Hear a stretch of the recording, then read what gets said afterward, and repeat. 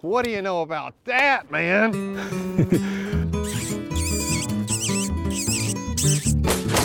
That was pretty fun.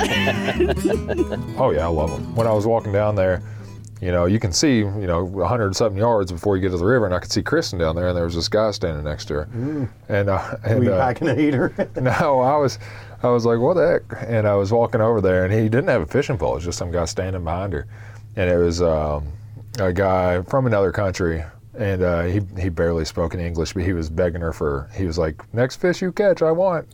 I keep your fish. It's like, So dude, it doesn't work that way. I walked down there, and he started saying, next fish you catch, I want. And I said, well, I'm going to keep some too, but if we catch too many, I'll let you have some. And we stopped at 11. So Did he keep watching you the whole time? No, he was going from person to person. He was going down the bank and See if he can get some fish. yeah, he was getting fish now. Like, what nationality do you think he was? I have no idea. It'd be too hard to tell. But I think I saw him leave with a couple of drum, some Asian carp. So, whatever. Look at him. God, these are terrible. I've never eaten American fish. Well, the sauger were great. Yeah, we'll talk a little bit about that. Let's just go ahead and get it going. Cool. I'm Chase Winiger, host of the podcast. Lee McClellan, co-host. I hope everyone's having a wonderful Thanksgiving time. It's about time to see people again. It's going to be great. Yep, 11/18 right now. It's hard to believe next week is Thanksgiving. How did that happen? A week from tomorrow. So a lot's happened, Lee. Opening weekend is in the books. I got a bunch of stuff written down here. Just run through it real quick. Opening weekend's in the books. I got out there. We have the harvest numbers from opening weekend. We can kind of look at how those relate. I might go today. I'm kind of debating, do I go deer hunting today or do I go rabbit hunting? I don't know. It's a tough decision. There was a press release that came out yesterday that I was basically going to read through. It involves a poaching case. Really, really interesting. Yeah. So I want to read through that. I don't want to speculate on it or get any details wrong, so I was just going to read the press release verbatim. And then what we were talking about just a second ago, fishing, you called me yesterday to ask a little bit about the river and for the number that I called to get the water info down there. So I thought we could touch on that, talk about what's biting, a couple different places, and some techniques you could use. I've had quite a few people ask me about how the number, what to look for when you're calling and what to expect from the podcast. And it's different. You want different things depending on the time of year and what you're fishing for. But right now, when you're fishing in the winter for sauger, I would say you want, 1 foot, 2 foot, something like that on the upper, and that'll stack those fish in there and make it pretty fishable. But we'll actually make a phone call to McAlpin in a little bit. Cool. And then listen to the recording. They update it 4 times a day, I think. 10 or 2 a.m. It's like 10, 6, and 2 throughout the day, so every 4 hours. So we'll actually listen to it and break it down. Where do you want to start? Opening weekend? Sure. I mean, might as well. I've got some numbers here in front of me too. So my brother nailed a big fat doe, and then he's got a huge buck that he's chasing. Gosh, I killed probably the biggest doe I've ever harvested. Yeah, it looked preggy. It was huge. Well, it wasn't, but it was I know, a big old, big old fatty. Yeah, the one I knocked down was just giant. I never have seen one that big before. So opening weekend stats. We came in just under 30,000 deer for the weekend, which if I look at this correctly, I'm just going to read what Kyle sent me. The 2020 opening day, Saturday, of the modern gun harvest was the 6th highest Saturday harvest on record, coming in at 21,250, which is a 10% decrease from the 5-year average.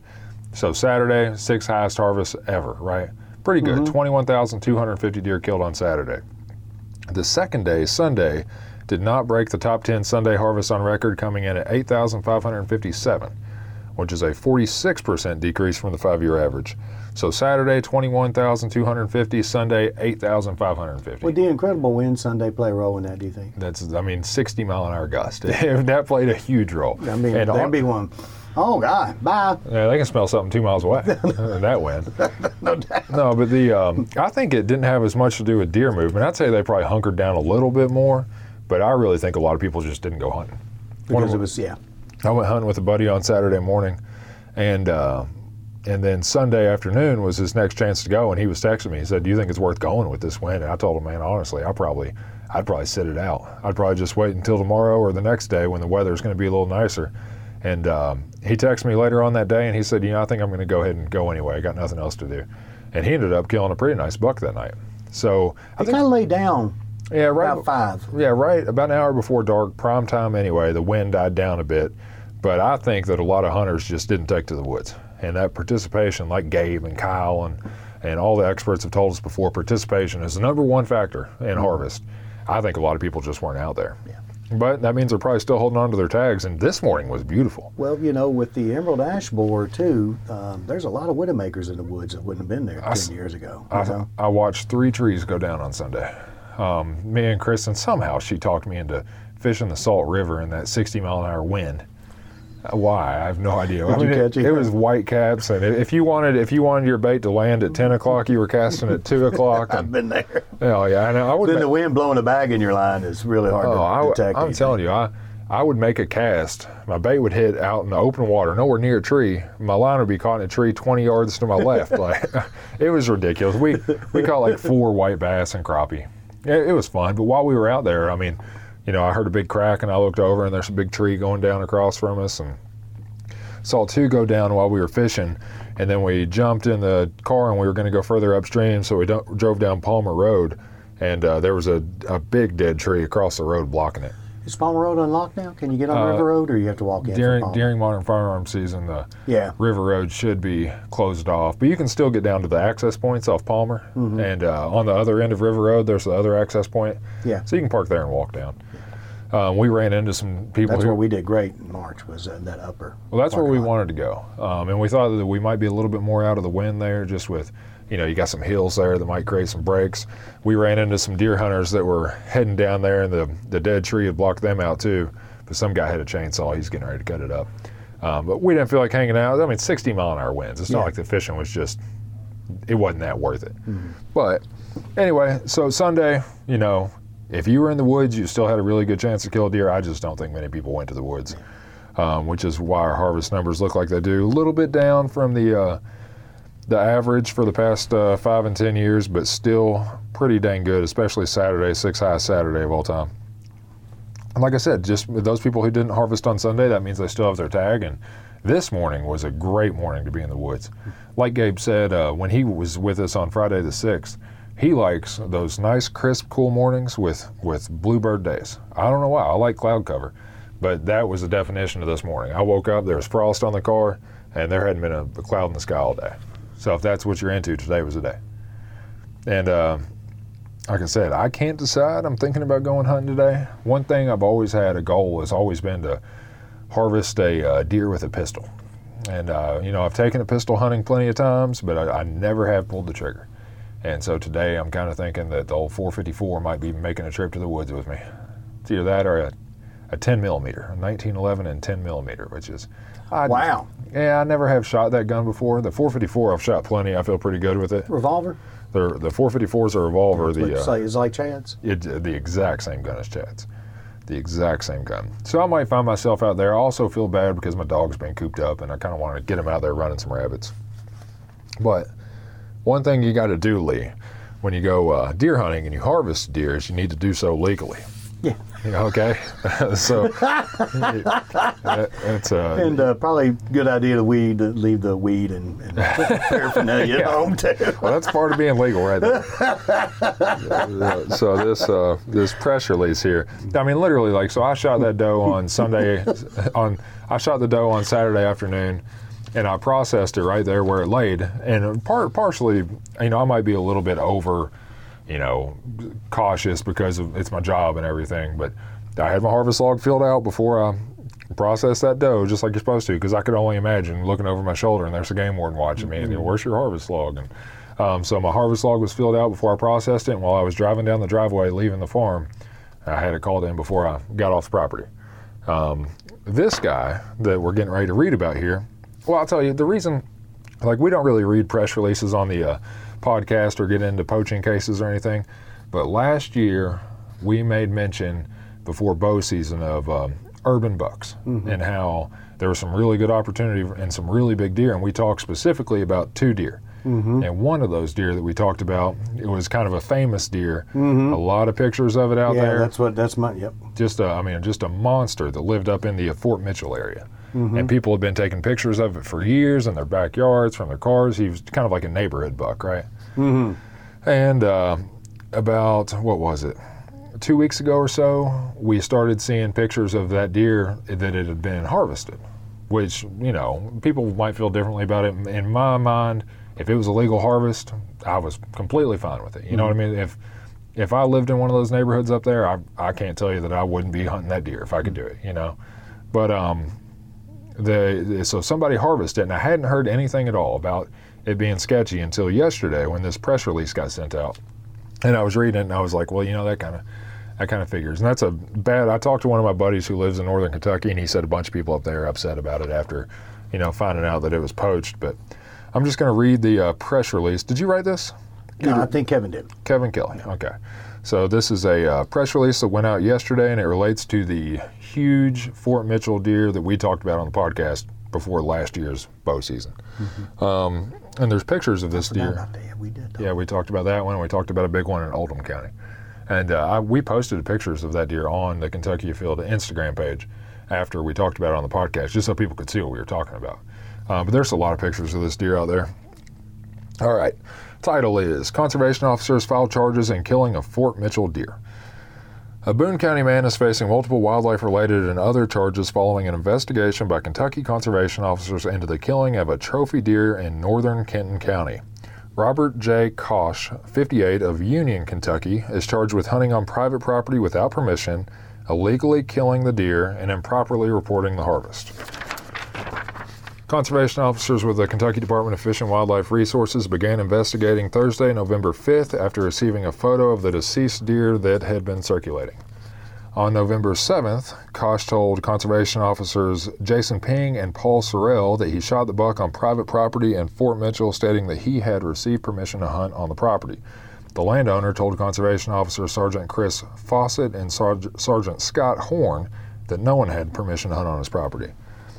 Kosh also told officers that he reported to the state telecheck system that he took the deer on Sunday, November 1st in Owen County to avoid speculation he had killed it in the Fort Mitchell area. So I'm going to stop there. That's pretty sketchy sounding, you know? Well, if you legally had permission to hunt on this property, why would you tag it in a completely different county to avoid speculation? But I said I wasn't going to read between the lines here. I just, to me, when I read it, jumped out as a little strange. So I'm going to keep reading. Hunters are required to report their harvest through the telecheck system, an automated game harvest check-in system, either by phone at 1-800-CHK-GAME or online at fw.ky.gov by midnight on the day the animal is recovered and before processing the carcass. Entering false information is unlawful. Kosh then led conservation officers to a property in Franklin County where he had concealed the buck. He planned to have it mounted by a taxidermist in the area. Officers seized the cape and head of the deer as well as the rest of the carcass. The carcass was taken by officers to a processor for donation to Hunters for the Hungry, but the meat was spoiled and unusable. Also seized were the deer's forelegs and hooves, a smartphone, a crossbow, and a crossbow bolt, marijuana, and drug paraphernalia. Kosh faces additional charges for possession of the marijuana and drug paraphernalia. Conservation officers unofficially scored the Fort Mitchell buck's non-typical antlers at 230 and 6/8 inches. The current Kentucky record for non-typical deer is 271 7/8. Yeah. Based on its unofficial score, the Fort Mitchell buck could rank in the top 25 all-time for non-typical deer in Kentucky. Then the last paragraph is, the public is encouraged to report any game violations to Kentucky Fish and Wildlife by calling 1-800-25-ALERT. Anonymous tips may be made by texting KFW Law along with a message to tip 411 or through the KFW Law app. Then it has a nice picture of the deer. Yeah, that app is a really neat thing. KFW Law, I have it on my phone. I've only used it one time, and that was to test it out. But it would be convenient. I mean, all you got, it's anonymous, completely anonymous. You just, send a tip in. You can attach a photo and a location or whatever you want. And it just anonymously goes to our law enforcement division. Then they'll never know it's from you unless, I guess, you want to give them your contact info. Yeah. But since we had talked about that deer on the podcast, I thought it was worth going over that press release. And so he shot at northern Kenton County, said it was in Owen County, and then drove it to Frankfort. Yeah, and this is, of course, I'm assuming, Franklin County. It says he's facing multiple wildlife-related and other charges, so I'm assuming that the case isn't closed yet. No verdict's been handed down. So that's why I said I don't want to speculate. that whole innocent until proven guilty thing. But I think that it was worth reading the press release and going over some of the details there would have been put out to the public already. But do so legally. If you're going to go deer hunting, do it legally. And if you plan to poach, don't do a famous deer that a lot of people know. I mean, it was probably as far as living deer, it was definitely the most recognizable in the state. I mean, it might have been in northern Kentucky, but people all around Louisville knew of that deer. People in Lexington, Bowling Green. I mean, the pictures of that deer were everywhere. And I don't know. I don't get it, but I don't get any of it. It's not that hard to do things legally. Oh, no. But It's not. I wanted to touch on that a little bit. Last thing I have, Lee's fishing. What do you got? You got anything related? Well, first I want to let's talk about McAlpin Lock and Dam. Yes. And you all went last week. Yes. And also I had a guy yesterday who's a coworker of ours who came up and said, I listened to your podcast on hybrids, and please can you explain how to call and how to find out what both of the dams are doing at McAlpin? You said it was Nick, right? Yes. Nick. I used to play basketball with him at EKU. Oh, did you really? Yeah, we both went to EKU. Yeah. Well, he said he lived in Richmond, and I was like, well, I went to Eastern too. We Colonels got to stick together. Oh yeah, there's a lot of us up here. Mm-hmm. So, as far as McAlpin goes, so if I'm hybrid fishing in the spring or the summer, I might be looking for 5 or 10 feet on the upper. If I'm going to the lower dam, I might be looking for 7 or 8 feet, something like that. But specifically right now, for bank fishing for white bass or sauger or any of those species, you're pretty much going to be fishing the upper dam, and you want it probably less than 3 or 4 feet. So in the spring for hybrids, you like 5 to 10 feet on upper? Yeah, I like more water for hybrids. That seems like they do better in that bigger water, and you can fish further up, closer to the wall. But you ever catch sauger at the lower dam? Yeah. You ever catch sauger there? Yeah, I remember we caught sauger at the lower dam. We were with Paul. Oh, that's right. But yeah, people do catch them there. Yeah, and if I could get over there. Oh, that's right. He caught a nice one. I got a picture of it. Yeah. I forgot about that. So, but right now, if I was going to fish like this afternoon, let's just run through exactly what I do. I want to go fish this afternoon for sauger at McAlpin Upper. And you want 1 to 3, 4 feet. Yeah. I don't want them opening any of the gates more than a foot. So let's just say we want less than 4 feet to go fish, right? Mm-hmm. So in my phone, I have this number saved as McAlpin. What? And it's 502. It's 775 775 5056. 5056. And Again, that 502-775-5056. It's really hard to find that on the website. It's online. I found it online somewhere. Just searching through the Army Corps' websites, you find it. But when you call, this is what it sounds like. No, when it rings. Good morning. This is McAlpin Locks, Wednesday, November 18th at 6 a.m. The upper gauge is 12.8. Lower gauge is 16.7. We're running 29 feet of dam. We have 25 feet on the upper side, 4 feet on the lower side. 25 units at the hydro.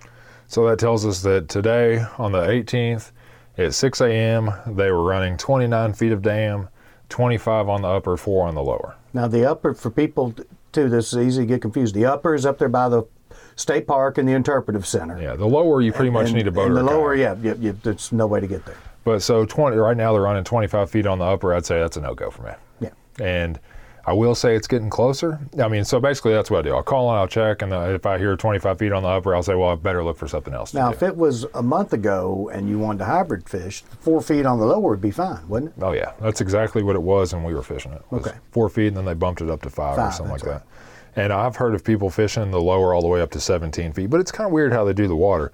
They kind of flip-flop it. So right now they're running 25 on the upper, 4 on the lower. And I don't understand the reasoning or the science behind it, but sometimes you'll call and they'll be running 20 on the lower and 4 on the upper.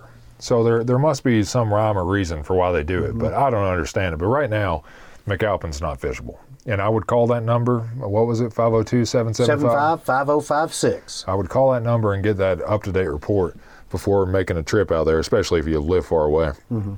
But those sauger should be starting to stack up on, all the locks on the Kentucky River. I'd say all the dams on the Ohio River. I mean, probably finding their way to the tailwaters at a bunch of different lakes, like Taylorsville Lake. You could probably fish the tailwaters at Salt. or Nolan. And we did some stocking several years ago in some of these. And you got sauger there too. Mm-hmm. Yes. I would, I prefer over sauger even. Oh, me too. And as far as technique goes, I would say it kind of depends on if you're on the bank or in a boat. Vertically jigging out of a boat's a pretty good method. A lot of people use a pink or chartreuse or a white jig, just vertically jigging it. A lot of people like to tip it with a minnow or put a stinger hook on there because a lot of times they'll miss the hook, but you can catch them with that stinger hook. Yeah. That's a good method from the boat. If you're fishing from the bank, I just like a curly tail grub or a swim bait, something like that. Chartreuse, pink, white, any of those colors. You were throwing swim baits the other day? Yeah, we were actually throwing our hybrid setups. When Kristen and myself went down there, we were throwing like 5-inch flukes on 1/2-ounce heads for hybrids, and the sauger were just so thick in there that we were just catching a bunch of sauger. But I think we could have done better if we were throwing 3-inch curly tails or something like that. We just didn't. How long were your swim baits? 4-inch? 5-inch. Oh, you're throwing the big daddies. Okay. Yep. We weren't really throwing sauger tackle. We were just catching sauger. Yeah. I'm sure we missed a lot of fish too. So, but those are the methods I would use. And really for sauger, the thing is, me and you talked about this yesterday.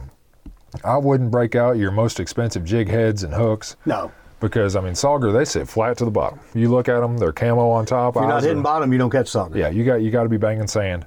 And you're going to say goodbye to a lot of heads. Yeah, so you don't want to go out there with a $7 bait, and because you're either going to be too high up in the water column to catch them, or you're going to be hitting the bottom and you're going to be getting snagged and hung up. So I would go with some of those cheaper, wire hooks, something maybe that'll bend out and you can bend it back into shape, or just something that you don't mind losing a handful of them.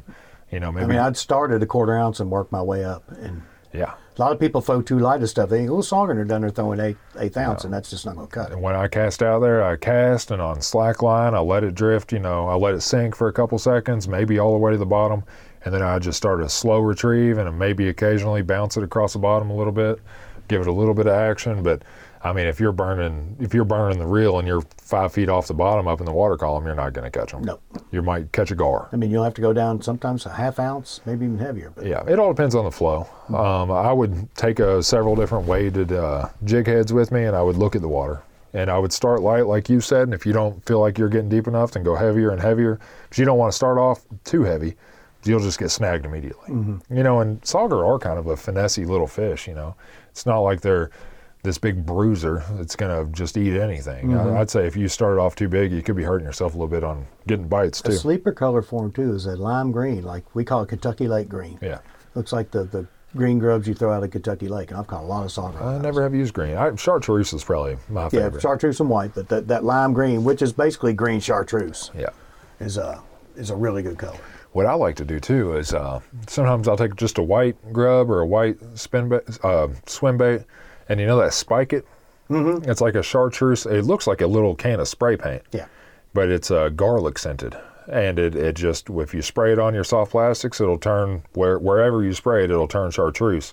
So a lot of times I'll just take white baits with me and have that can of spike it, and I'll just if I'm not getting bites on the white, I'll just take that out and hit it with a little spray. You like the can better than the dip? It's easier to use when you're on. I never have used the dip stuff, but I like the can. I just keep a can of it in my backpack all the time, and it has some real odor to it. Yeah, it does. And apparently it stains too.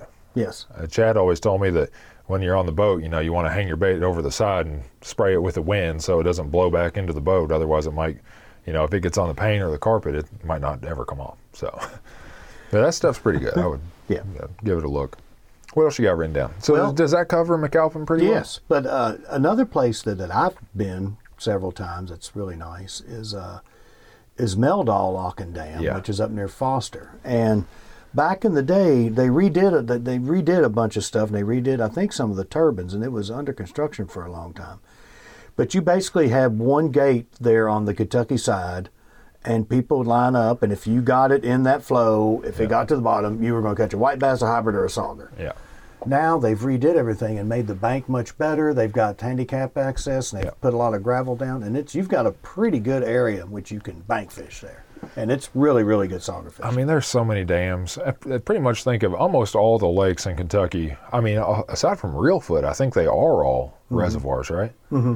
Reelfoot's our only real. That Reelfoot and Swan Lake are our only naturally formed lakes. So without a dam or an outflow. Without somebody digging it out or a dam. So if you're thinking of Cave Run or Taylorsville, Nolan, Ruff, Harrington, Kentucky, Barkley, Cumberland, Dale. I mean, all these lakes are lakes that have a tailwater area where these fish should be, stacking up. Laurel, Paint Lick. There's so many lakes. I can't name them all. And then aside from all those tailwaters on all those lakes, you have all the dams on the Kentucky River. That whole respectable sauger. I think there's 9 of them. Are there more than 9? There's 14 total, but the best ones are kind of here in central Kentucky. Yeah. So probably 2, 3, 4, 5, 6, somewhere in that area. Lock and Dam 2 at Lockport. Below that there was a guy who was catching sauger, and he came up here and he caught a monster muskie on a 3-inch chartreuse scrub. You hear those stories. It was, I think the state record is, I think it was like 44 inches or something. I've got pictures of it. Yeah. I wrote a story and it won a national award. Really? Huh. Yeah, because he fought it forever, and he had to get out in that cold water. It was in February and wade out and get it. He's like, I don't know what this was. It was a monster. I would have done the same thing. On 6-pound test. He was an excellent job, and he put it in the back of the truck, and he drove straight here and banged on the fisheries door. Look what I have. And we all gathered around, took pictures. It was pretty neat. Unfortunately, 44 inches is a little bit off the state record, but it was probably delicious. Oh, yeah. I've always wanted to keep a muskie. Those guys frown on it, but I'm telling you, a lot of people love to eat them. Oh, a lot of people love to eat them. A lot of those muskie guys are so protective of it's all 100% catch and release, which I 100% get it. But I pay for my fishing license, and I don't like largemouths. I don't keep them. I haven't kept largemouth in about 2 years. Not because honestly, a lot of times keeping largemouth is the best thing you can do. I know, especially in a farm pond situation. But that's the last time I kept largemouth was in a farm pond, and I'm just not a huge fan of largemouth to eat. I'd prefer yellow bass, white bass, hybrid bass, striped bass. Spotted bass are excellent. Of the black bass, spotted bass taste the best. Well, I'll give that one a try. There's no size limit on that one either, is there? And is there, what's a limit, 15 or something? No, it's part of the aggregate black bass. Okay. But there's no minimum size limit. You can keep 6 a day. So I might look into doing that sometime soon. I do plan on getting out there and doing some fishing soon. I know where I've been fishing. I went fishing on Saturday, on Sunday, and we fished last week on the river. But I am looking forward to getting back out on the reservoirs and fishing for some big smallmouth. Me too. That's what I've gotten all my stuff, getting it all nailed down. I've got a Ned rig bag now completely rigged up, and I've got my jig box specifically for smallmouth rigged up, and I've got my float and fly stuff I went through. I know that's not your favorite way to catch them. No, float and fly, no thank you. Not for me. Oh, I love it. It'd have to be a real tough bite for me to put a float and fly on them. Oh, it's a blast. People love it, but, not for me. When Chad gets back in town, he's on vacation right now, but when he gets back, I'm going to hit him up about Dale. I think Thanksgiving is usually the time of the year where that little itch starts to get a little too much for him. And Thanksgiving to Christmas is when I've done really well. And February. Yeah. February is an excellent small. Right now, it should just be good on those reservoirs. But you got anything to hit on, Lee? Today is a fairly short part. Like I say, I'm going to try to hit the woods. So one thing, too, to remember, and I've been doing this Fall Fishing Festival series. It's on our website. It's on the scroll right on the homepage. So, this is a great time to go out and do some catch and release trout fishing. Now, all the way. Catch and keep. Go to a Finns Lake. It's catch and keep season in the Finns Lakes, but in the creeks where they're stocked, it's catch and release only. And there's 15 catch and release trout streams that are, and probably arguably the best is Rock Creek in McCreary County. That's like a really mountain trout experience. East Fork of Indian Creek in the gorge is beautiful. It gets pounded during the summer, but during the winter you'll have it to yourself. Kristen actually went on a little fishing trip by herself the other day down to Bark Camp Creek, and that she tore them up. She caught like 10 or 12 trout out of there. Pretty good size ones Bark too. Camp that's an excellent one. Do you have to hike in a little bit? The creek is right there next to the road. You can start fishing within 100 yards, but it's probably a 3-mile hike down to the Cumberland River where the creek flows in. But we went last year and fished there and caught a couple, but I think that she hit it right after stocking or something because she probably caught 10 or 12. Otter Creek in Mee County, fantastic. Floyd's Fork is another one. Yeah. Right there, close to Louisville. I've had some of my best trout fishing days ever on Floyd's Fork. You just got, you find the right. I caught one in July. More guy I was with caught one in July, a rainbow. You find the right little seam of water, with the right little chute, like a flowing water going down into a deep pocket, and I mean they're going to be there. Mm-hmm. And the Finns Lakes at Floyd's Fork, Fisherman's Lake, I believe is what it's called. Mm-hmm. I know a guy who went there 2 weeks ago or so. It was that first cold spell we got, and he left with a easy, quick limit. And it really, he said, because I asked him how he found them, and he said, man, when it first starts getting cold, those trout will pile up in the shallow water. He said back in the very back of the ponds, so just get up there in the shallower areas that cool down quicker, and that's where they're going to be. Yeah. So I guess if you're fishing a pond, maybe think about preferred water temperature. If it's been real hot out lately, like it kind of was last week, you might be looking deep. And if you got these cool mornings and frost on your car when you're going outside, you might want to look shallow. But I actually just watched a video not an hour ago. It was a catch, clean, and cook of those stalker trout, and it kind of got me itching to go. Give that. I love eating trout, man. I do too. The guy that I watched the video is that Aaron Weeb guy with Uncut Angling, and he kind of bashed the method that I'd always done, which is where I keep the fish whole, just cut the head off and clean them, and then stuff the insides with different things. And he said that was just people being fancy, that none of that flavor really got through the rib cage into the meat. And he was kind of saying you got to fillet them out if you really want to be able to season them and add flavor. So I think I'll probably do that next time. I've just gutted them, taken the head off, rubbed them with butter, and then put adobo seasoning or lemon pepper, depending on the mood, and bake them. See, it still does have to get through the skin. It either has to get through the skin or the rib cage, unless you fillet them out. So I think it makes sense to actually fillet them. I've just been lazy in the past. It's so easy to clean. Mine tasted good. I've always been happy with them too, but getting those bones out would be nice because they are a little bit bony. Trammell Fork in Allen County has a good chance for a holdover trout there as well. It's spring fed. There's public access there. What do you know about, so say I wanted to go catch, just have a great fishing trip right now. The stream smallmouth have kind of turned off for me. They're done. But could I go to Green and catch a muskie, you think?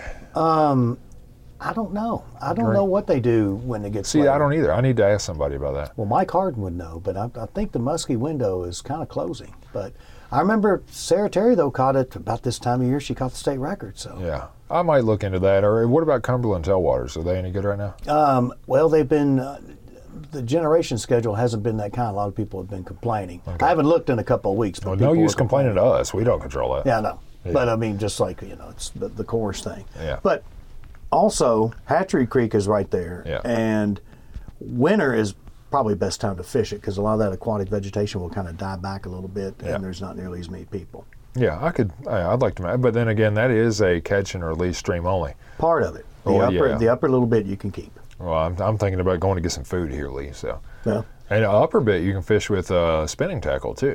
The lower part's fly fish only, but. Well, you can, as long as you use you can use inline spinners and stuff in the lower part. You just have to release everything you catch. And really? You can't use paste. Okay. You can't use like power bait or anything like that. Because in Hatchery Creek, there's kind of like a, what is it? It's like a... Zach Campbell caught a bunch of big ones on it. It's like a barrier in the creek. It's a waterfall. So there's a waterfall, and anything above that waterfall... To the hatchery you can keep. Yeah, and anything below it's catch and release only. Yeah. And there are some monster trout in that creek, too. I know, and you can see them and they laugh at you like, I'm not biting your fly, I see you. Yeah, I feel like trout are a fish that a lot of people, they're probably one of the most underutilized fish in the state. Like, I mean, most of your people, 90% of people out there who fish have fished for catfish and bluegill and bass and things like that. And then sauger. But trout seem to be the one that a lot of people don't do as much of, unless you're a trout person, and that's all you do. Yeah. I feel like trout have like a misconception that they're kind of a puny fish. Those things are so strong. I know. You look especially in the Cumberland tailwater. God, that's as good as anywhere. If you fillet one, I mean, they probably got more muscle to mass ratio. Like, there's no wasted space on trout. They're basically just big muscles. Have you ever eaten the fin? But I hear like potato chips. Yeah, it's like a burnt potato chip. If you fry I them lost like a 12-pack of beverages on a bet. Coke? Yes. Coke Zero. On a bet with a friend because he said, I'll bet you that I can eat that tail. I was like, you're not going to eat a trout tail. That's gross. Crunch, crunch, crunch, crunch. And he said, go ahead and eat it. It's not that bad. We end up just saying, okay, pushing. I didn't have to give him 12, but I gave him several. Well, that's what you do on fishing trips anyway. No doubt. So it's got all collective anyway. But they're not, it was a trip. They were a burnt potato chip. So to recap what we've talked about, opening weekend was a good Saturday, not as good Sunday. High winds had something to do with it. People who went still killed deer. A lot of people just didn't go. I can't decide. Pistol hunting, rabbit hunting. What am I going to do today?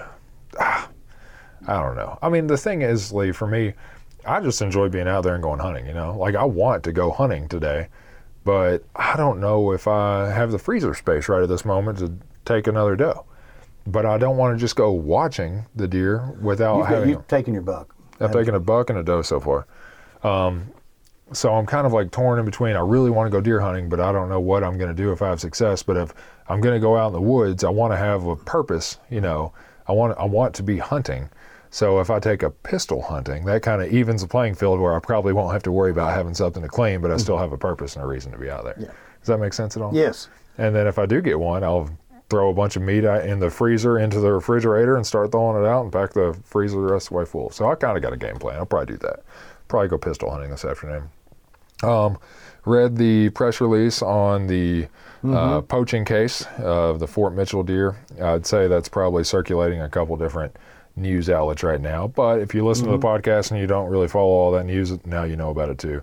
The deer we talked about on the podcast last year, kind of a famous deer.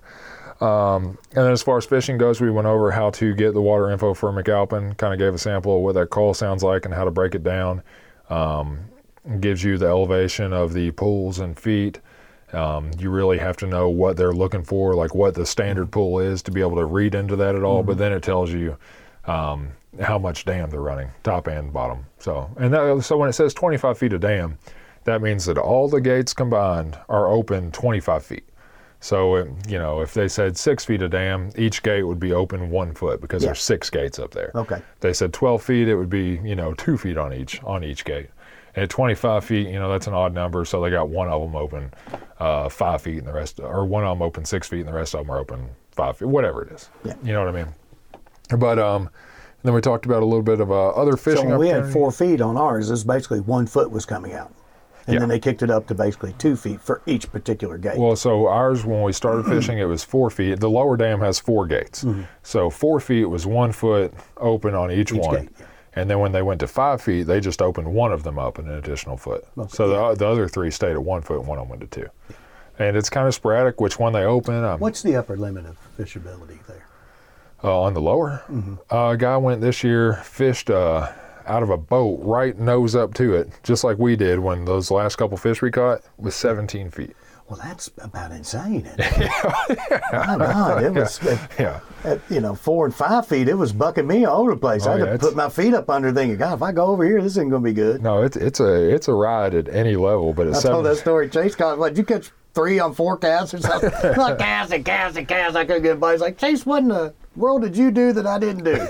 Wham! Ever as soon as I came out of my mouth, that one hit, I caught that nice one. That's I was saying, that's when you know the fishing's good, because you had taken like 5 or 6 casts and hadn't caught one yet, and you were getting frustrated. I was like, well, that's when you know the fishing's good. Yeah, no doubt. 5 casts in. That's the way it was all day. If you went 5 casts without getting a peck, you were kind of where'd these dang fish go? What happened? Yeah, that's when you know it's good. But yeah, it's fun up there, man. And 17 feet. 17 feet, I wouldn't do that. All the king's money, all king's money. It's ridiculous. I've been up there. I mean, if you're with somebody who's really experienced, like those guys are, that I was fishing with over the summer. I mean, they've been doing it for, a couple decades. And so I just, my first trip out there with them, just kind of put my trust in him. Figured he probably didn't want to lose his brand new boat, so I was just gonna roll with it. And, you get up there in some spots, and those guys who know the water, they can, put the boat in the exact right spot and hold it in the right position. And 10 feet this way or 10 feet that way might be bad news, but you get yourself up there in that moving water, you need to know what you're doing. Yeah. But so the guy who told me that he fished it at 17 feet not long ago has also fished it in the summer at such a low level that he said he actually walked all the way across. Wow. Yeah. So you're fishing it from one, and he said, just a little trickle of water coming over the pad. Just, can you imagine walking that thing? I'd be scared. Yeah, me too. But, so one extreme to the other. 17 feet on the lowers, that's a lot of water. Yeah, that is. That's a beast of a dam. Did he catch fish at 17 feet? Oh, yeah, they tore them up. They tore them up. Those fish, man, it's amazing how strong they are. Those hybrids, they can get into, I don't think there's a current too strong in the state for them. And They don't care. That fast moving water, that's heaven for them because that's just tearing up all the other fish that aren't strong enough. Yeah, they can just sit in there and just. Yeah, gorge. Oh well, Lee, I got nothing else. You? I'm good. I'm ready to eat lunch. What do you think? Let's call it. You eat lunch. I'm going to turn this around, get it out there, and by the time this goes online, I'll probably be Sitting with your 454 Casull and back against the tree. sitting against the tree. Yeah. Yeah, wish me luck. How do you deal with the recoil on it? You just don't. You just don't. Except that you're going to be in pain. I've learned that if you want to be a good shot, you can't even think about it. Yeah. You know, and that goes with all. Well, with shotguns, I don't know because that's mostly shooting on the move. But with the rifle, when I squeeze off a shot on my rifle, I don't want to know what's coming. I just want the gun to go off on its own almost. Yeah, that's best. When the gun goes off on its own, that's pretty much 90% of the time going to be a really good shot. I doubt you'd want to take that to your conceal and carry class. The 454. There's some guys they bring their 44 mags and they get like halfway through and they're shaking their wrist and they're dying. So with that 454, you just want to have good sight alignment. You want your sights lined up good. You want good sight picture. As long as you can see that the sights are lined up good and they're on the kill zone, just squeeze that trigger and eventually it'll go off. And when it goes off and you don't just yank it, it's going to be right where you want it. Yeah. So that's kind of my. Don't worry about the recoil. I never have felt the recoil when I'm shooting. Yeah, you don't. Shooting game. I mean, you feel it the next day sometimes, but you never feel it. You go to the range and you're shooting targets, you'll feel the recoil. But when you've got something in your sights, don't even think about it. My brother has one of those 45-70 single-shot buffalo guns. Oh, yeah. It's a ball to shoot, but now that thing's like getting kicked by a mule. I know a guy who's been deer hunting with a 50 BMG this year. He bought one over the summer, kind of like as a toy. And he said, "Oh, if I got it, I'm going to use it." So he shot a doe with it opening day, and there was a video of it. It was a very clean kill. I'll just put it that way. Yeah. Very clean, ethical kill. No doubt. And then he took a buck with it yesterday, I want to say. Pretty good buck, too, went 153.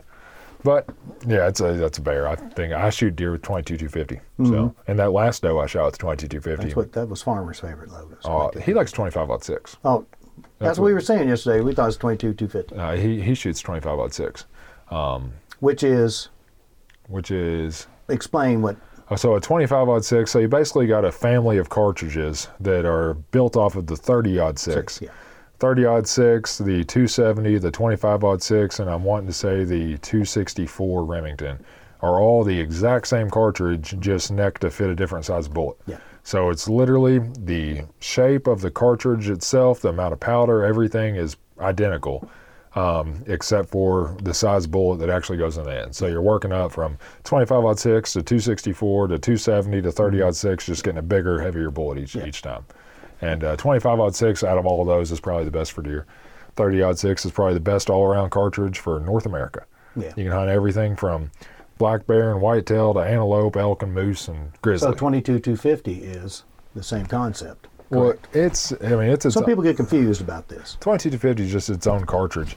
I mean, it's much shorter. It's a short-action cartridge. It's a really hot load, so mine are shooting around 4,100 feet a second. Yeah, that's fine. So the 270, you're shooting about 3,000. 30-06, you're shooting 2,800. 308's about 2,800 feet a second. So compared to those, it's a screaming cartridge.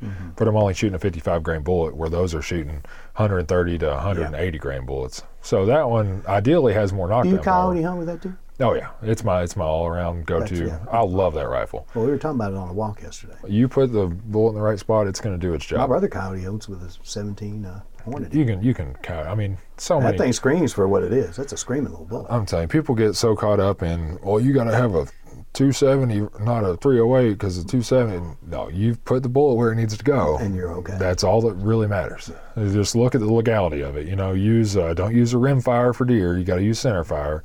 Now, if you're bear hunting or elk hunting, you got to use something over 270. I recommend as big as you can handle for elk, based on my experience. Oh yeah, absolutely. But as far as something like a deer, a center fire cartridge, any of them are legal. And if you put the bullet where it needs to go at 22-250 or 223 or any of those, that deer's going to go down real quick. That one I shot the other day, I told you, it was dead before it hit the dirt. Yeah. It was a neck shot, so that makes sense. And that was actually the first neck shot I've taken on a deer, period, ever. I've always heard how lethal and how clean it is. And this doe, came out of the woods and she saw me, and she just started doing that thing where they stomp and just walk straight towards you. And she was facing dead on, straight towards me. And no wind that morning. So I just lined it up. I was shooting off a bipod, really steady, perfect sight alignment, sight picture, just slowly squeeze the trigger. And when she's looking at me, center of the neck's where to go. If it was a shot from the side where I had a lot more meat to work with, I probably wouldn't have felt comfortable taking it. But a dead on, straight on neck shot, I felt pretty good about that. And that bullet got everything you could possibly get in there. And no exit hole. And no exit hole tells me that 100% of that energy from that round went to that deer.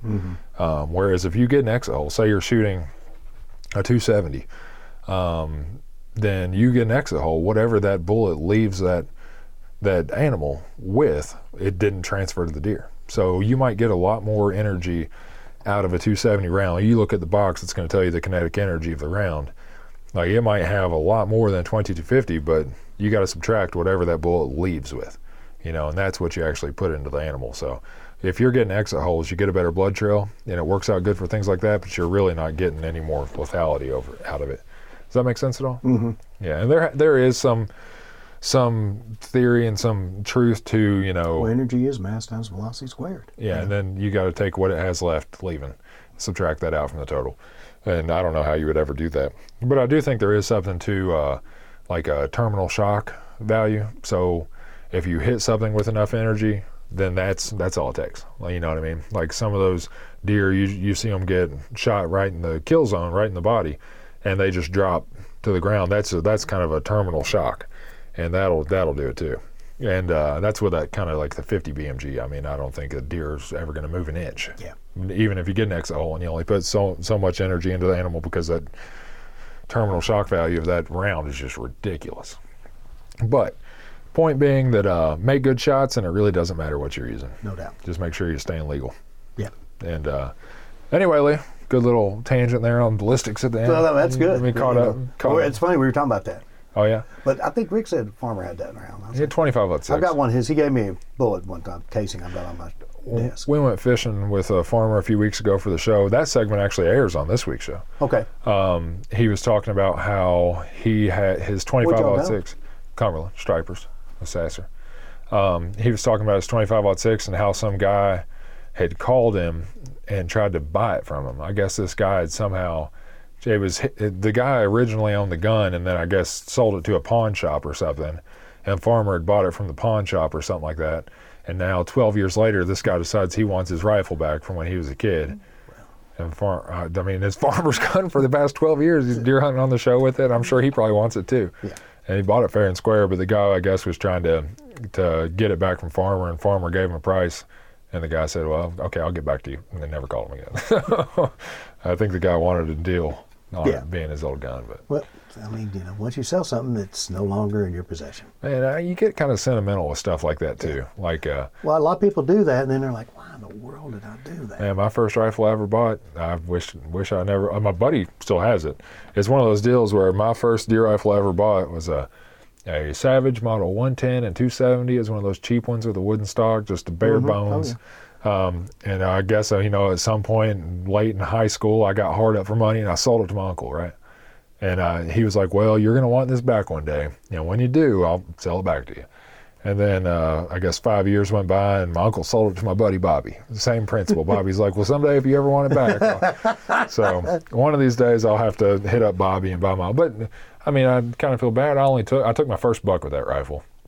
When I was probably 12 or 13 or something like that, hunting with my grandpa. Kind of I enjoyed it. I'd like to have that gun back, but at the same time, Bobby's been out there deer hunting with it and making memories of his own for the past 5 years. So, I don't know. As long as somebody I know has it, that's better than it going to a stranger. Hopefully, those guys wouldn't just sell it to some random person without hitting me up I've got first. A Model 68 Winchester 22 that belonged to my grandfather. Yeah.